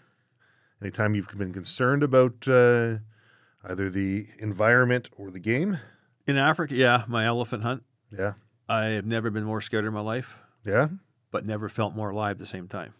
Well, you never feel quite as alive as when you're almost dead, right? And it was truly the most addictive thing I've ever done. Yeah. I'll never be able to do it again just because of the costs and stuff. And I just happened to be in the right place again and had a thing. And I first seen a wild elephant in my first trip to Zimbabwe. And I thought, wow. And you see him in the zoo and stuff. I had no interest. Didn't interest me at all. Yeah, I agree. But in the wild, it's a different thing. Yeah. And it's a whole lot more level playing field than people think. If you screw up, someone's getting hurt. Getting stomped. Yeah, and it's not for everybody. Like my PH told me, when you shoot an elephant, you're going to have a very emotional response one way or the other. And everything is going to be, you're going to not regret doing it, but you will never do it again. Interesting. Or everything else you do after this is rats and mice, he said, his term. And I had the expensive reaction, of course. And it was the most amazing thing. We looked over my first hunt. I did a hunt, was unsuccessful my first hunt. They let me come back in a second. And we looked over probably 400 elephant. We probably walked 10, 15 miles a day. And it was incredibly challenging. I couldn't believe the fact that there could be elephants standing in trees 20 yards in front of you and you couldn't see them. Really? Yeah, like it was just like 20 yards. 20 yards. We were driving down the road and there's some elephant tracks across. I can't even tell which way they're headed because it's this round disc in the sand. Okay. The tracker looks at it and says 20 minutes. They're 20 minutes in front of us. And I'm like, yeah, this guy's Like Crocodile Dundee type? drinking all that rotten corn maze, that corn drink that they drink. And so we jumped out, and 20 minutes later, we were in the herd. Wow. And I say in the herd, like you're 10 yards from them sometimes. You're right there. It's up close and personal. You're. When I first booked the hunt, I asked him, well, how do you want me to sight my rifle in? He goes, well, 0 at 25 yards. I said, well, 25 yards? Goes, yeah, don't worry. We won't shoot that far. Won't shoot that far. And it was, no, you're right up personal. If something goes wrong, it goes wrong in a hurry. No kidding. And what people don't understand, there's not as many elephants there used to be. But based on carrying capacity to land, they're overpopulated. That has to do with geopolitical stuff and farming and all that kind of stuff. And they have to manage the herd. Interesting. And then you get the bad apples again. Like there were some fish and game guys in one of the countries there poised on the water holes. And then went and found all the ivory. They killed hundreds. Well, that doesn't help anybody. That's not conservation. I was having sushi with a friend, and he's a British individual, has family over in Zimbabwe, and anyways, he gets a text coming through and makes a bit of a face, and like, oh, what's going on? He's like, you don't want to see this. Okay. Yeah. You know what we do with poachers over there? Anyways, they deal with them rather harshly.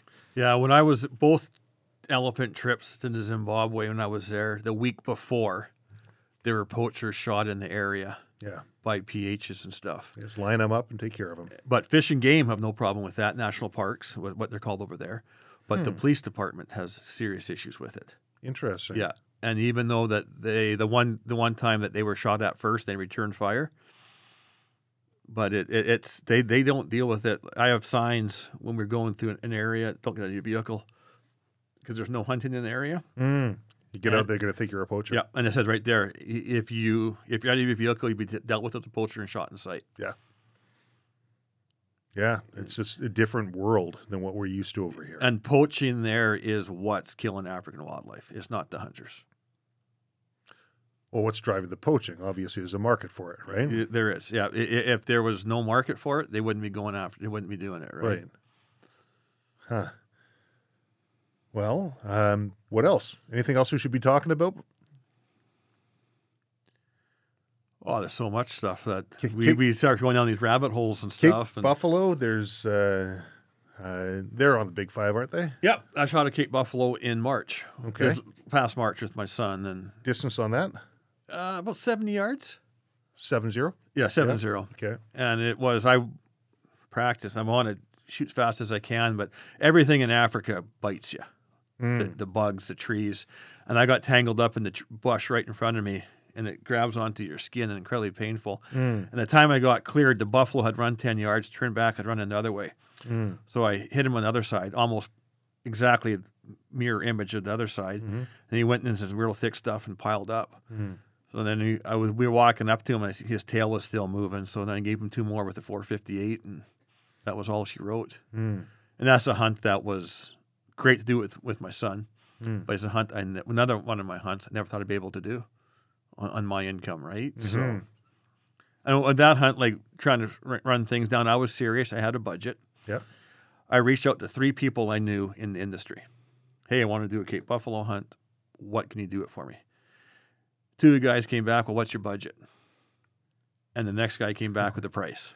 So I went, I'm not giving you my budget. No, because whatever Whatever it is, it'll be more. Yeah. It'll be at or more. Yeah. So Oh, you're in luck. It's exactly that amount. yeah, just like I remember watching one of the Duck Commander guy, and Phil Robertson was talking about when he bought his first lathe. He went to the lathe shop, and I got $30,000. Well, you're in luck. I have one here for $30,000. So I did that, and it was a great hunt, great memories. My son shot an ostrich and a warthog, and he had to hunt hard for him. And even this quote unquote high fence, I didn't think he was going to get him. Really? Yeah, like it was. So what would happen if they got rid of that hunting? All the game has to be euthanized. Like it doesn't get let go. So like if South Africa finally shuts down their lion hunting, they have all these lions behind the high wire. And some of these farms are 75,000 acres plus. And people think the anti-hunters, well, we're going to show the hunting and save these lions. Yeah. No, they're going to kill the lions. The lions have to be euthanized. So you're not saving anything. They just can't put the captive lions out into the wild? No. Even though there has been cases where they will survive and will breed, no, they have to be euthanized. For case in point, the guy I was hunting with in March, the property next door sold, and there were 75 Bonte buck on it. And Bonte buck looks very close to a Blez buck, Okay. but they're CITES endangered animals, Okay. endangered species. So the other property owner said to my buddy, you can have them for free. You had to pay to catch them, and you can put them on your farm. The government said no and killed them all. Really? Yeah. So like there's no rhyme, no reason to it. And why would you just kill and bury 75 of these, No kidding. even if they weren't endangered? Well, what would the economic outcome be if they got rid of these hunts? Oh, it'd be for the South African farmer Yeah. and hunter, huge. Like it's some of these guys only. It's such an industry down there that it's huge, and the vast majority of outfitters are doing it right. Some guys are doing it in pretty small pieces of property, like we talked about. It's not my cup of tea. But there's some places, for instance, my buddy in Namibia, where I hunt, he has his farm separated to north and south across the highway, but his fence line, I think, is 13 kilometers by 17 kilometers. Like, Okay. we aren't talking 40-acre plots. Right. It's big enough there. If you walked onto there and you didn't have water and you got lost, you'd be in serious trouble. Right. Yeah.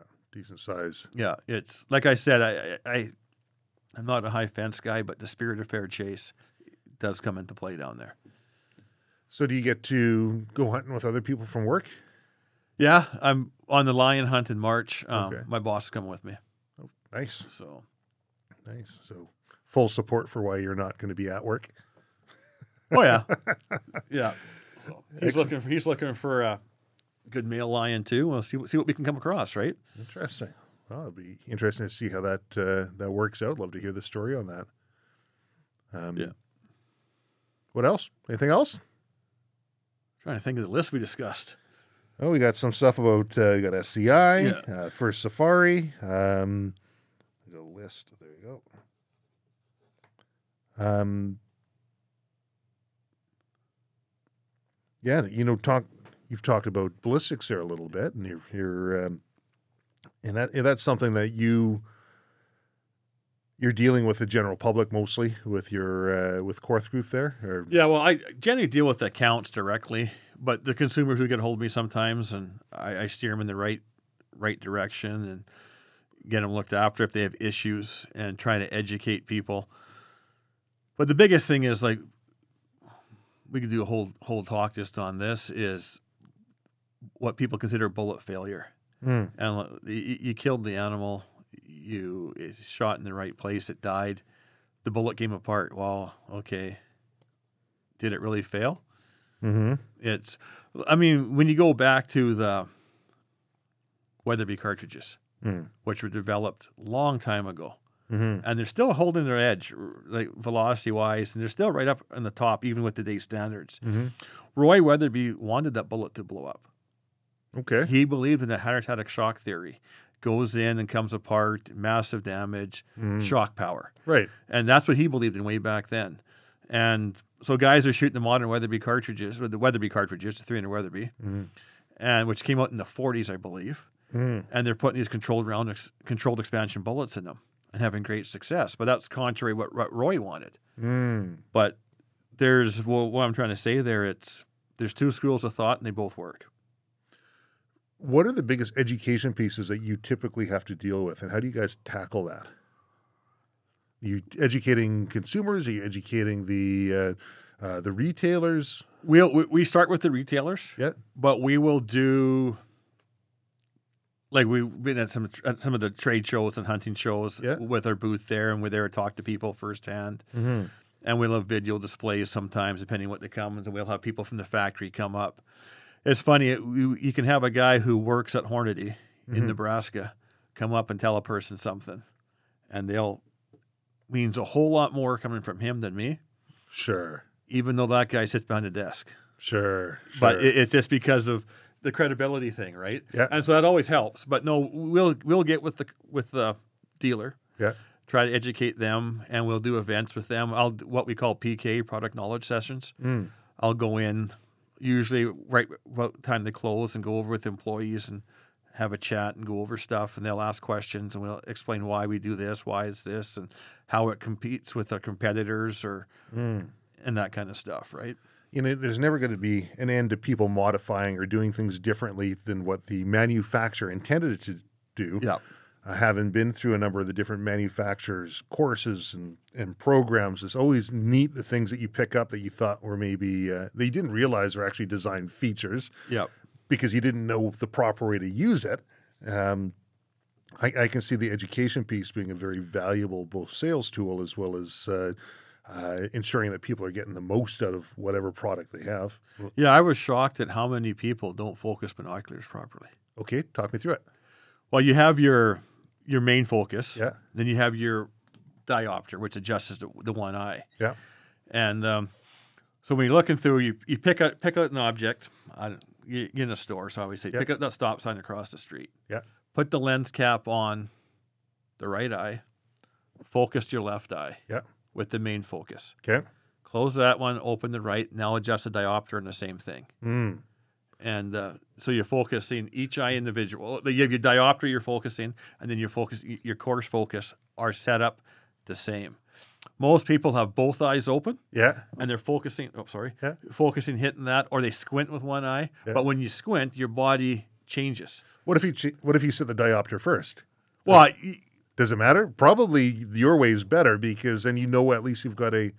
I maybe the way I do it is backwards. You're supposed to do the diopter first. But as long as you're doing them both individually, Okay. with the lens cap on the optic or covered, so you're not squinting with both eyes open, it's going to give you best performance. Awesome. Okay. So I always do diopter first on the other side, but I might try doing... Yep.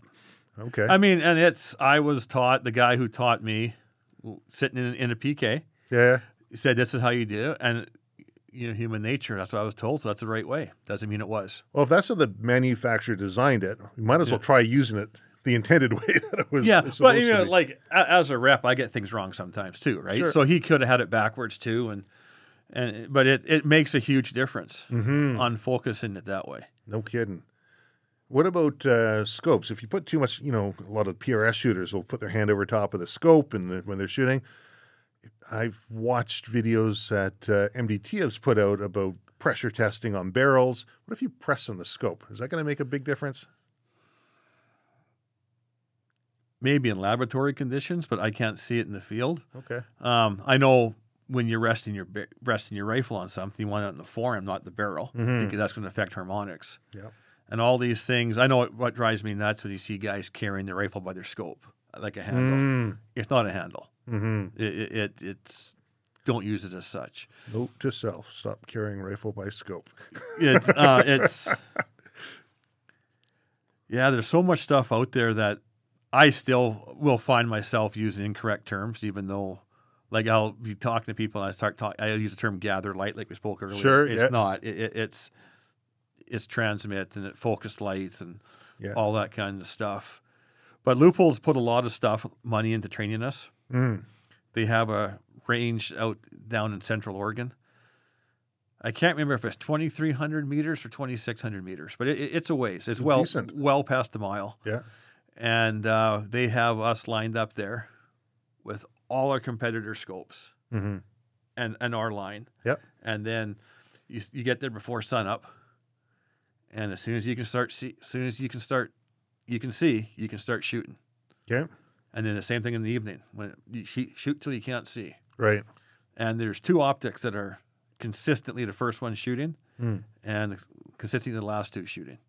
Interesting. And Loophole's one of them with their new light system, with the new lenses, and they've put stuff. And we've got some great competitors out there. Sure. And we've got some competitors that aren't so great. Mm-hmm. I think the biggest thing that makes our company is the people behind it. Yeah, yeah. And it's still a family-owned business, fifth generation. And when we do these tests, and when they do the Punisher test, the impact test, they don't go take a scope off the floor. They run down to the local sports shop and buy everything, even the Loophole product they buy off the shelf. Yeah. So it is a true test. Very cool. I was just thinking of, if there's education pieces, maybe we create little short education content that'll get people out there using products properly, and or maybe that's something that Korth is interested in doing. Yeah, we've talked about that, and it's always intend to do it, and then the next thing you know, a year's passed, right? And shot again, and everyone's ramping up for that, and then doing. But it's funny, like in this industry, back to the A-type personalities. I was at an event with Rob Furlong. Yep. And he was talking to a guy about shooting. Okay. And about shooting down here uphill and how the rangefinder with the ballistic aiming system adjusted for it. Sure. And this guy looked at Rob. He goes, well, obviously you haven't shot very much. He goes, because the bullets defy gravity, nothing happens. And Rob goes, yeah, I'm just new. I'm just learning.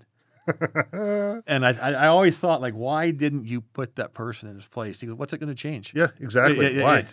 So here's a guy. And at this point, I think Rob was still number 2 in the world for length. Yep. Here's a guy talking to him like doesn't have a clue what he's talking about. Yeah. Talking down to him, and if you only knew who he was talking to, but you can't. You can't help some people. Sometimes it doesn't rise to the dignity of a response. Yeah. Right. And it's no matter what you tell people. Some people just want to complain, want to find something to argue about. Yep. And they don't quite listen to what was said, or they take it as absolutely every scenario, this is how it works, and it doesn't. There's too many variables in this stuff. Yeah.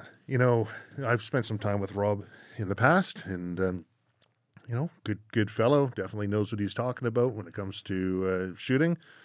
I remember I was at SHOT Show one time, and I'm at the AI booth, and there's a fellow there who's really looked like he was dyed black hair, really dark hair. Looked like you could smell it on him. He was giving her the night before, tattoos up one arm, down the other. He's just standing there in the AI booth, and I'm looking at, I think there is some packs, maybe they're Everly stock, maybe, I forget what it was. And he comes up, he's like, oh, I'm doing some pack design. Oh, okay. And fair enough, right? And he's like, yeah, no, they wanted my input on this stuff. Oh, are you with these people here? Well, no, I'm not with them. Okay, right? And we had this little very awkward conversation.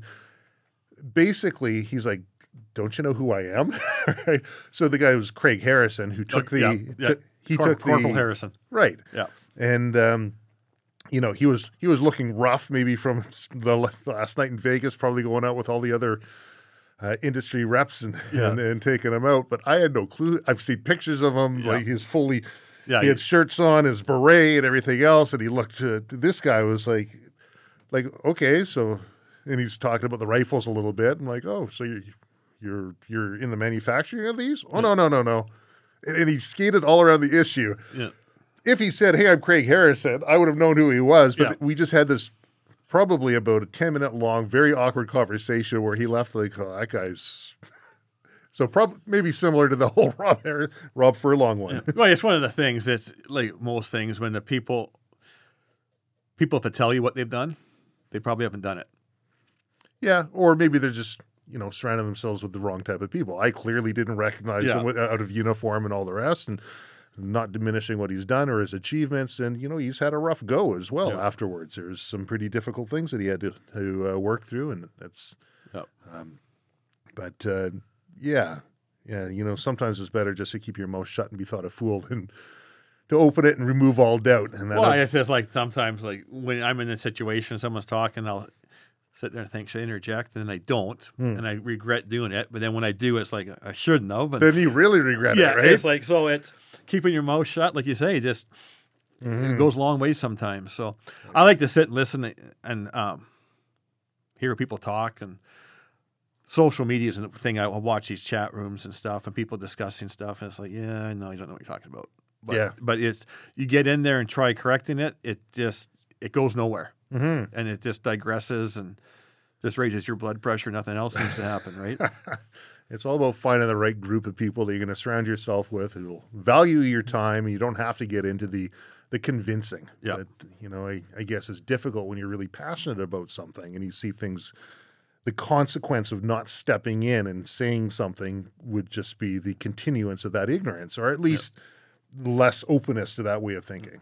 But generally speaking, no matter how well versed you are in this, you learn something every day. Even, all the time. Even from people who don't know a fraction of what you know, but they might know something that you don't. And you listen to them, and it can go a long ways. There's always something you can pick out. And even if you think it's a little offside, go give it a shot. See, or do your own research and find it out before jumping on the person. Nice. Well, why don't we take a look at wrapping it up here? We can look at future educational type things. Absolutely. As we work through, because I think that's a really important part. I mean, we're not going to convince people listening to this that African hunting is great or terrible. We're not going to convince people of different politics if they're already set in a certain way. But hey, maybe some people are going to be able to use their binoculars a bit better moving forward, right? Or understand the high twist rate on their ELDX bullets and what's happening there. As long as people listen to each other and we start working together, that gets beat like a dead horse. But we still have the same issues, right? Yeah. Yeah, and I think that just comes down to what you were saying before. Maybe keep our mouth shut a little bit, take a listen, see where it's at, and we find the correct way or the correct audience that we... everybody has their passion. Yeah. And like living in the States for as long as I did, a lot of people like sitting in a tree stand with a bow waiting for a deer to walk by. I can't think of a bigger waste of time personally, but I will fight for their right to do that, right? 100%. Yeah, it's what they have, it's what they do, and they love it. And exactly. Yeah. Some people get the sheep bug. Yep. I've shot sheep, but I never got the sheep bug. Yeah. So that's there's nothing wrong with it. It's everybody has their own passions, and you got to follow those. A whole different world, and is looking down at the other ones who are doing the exact same thing as you, just in a different way. Yeah, is not helping anybody. No. Well, Matt, thank you so much for being. Thanks for having me. Really enjoyed this. Thank you.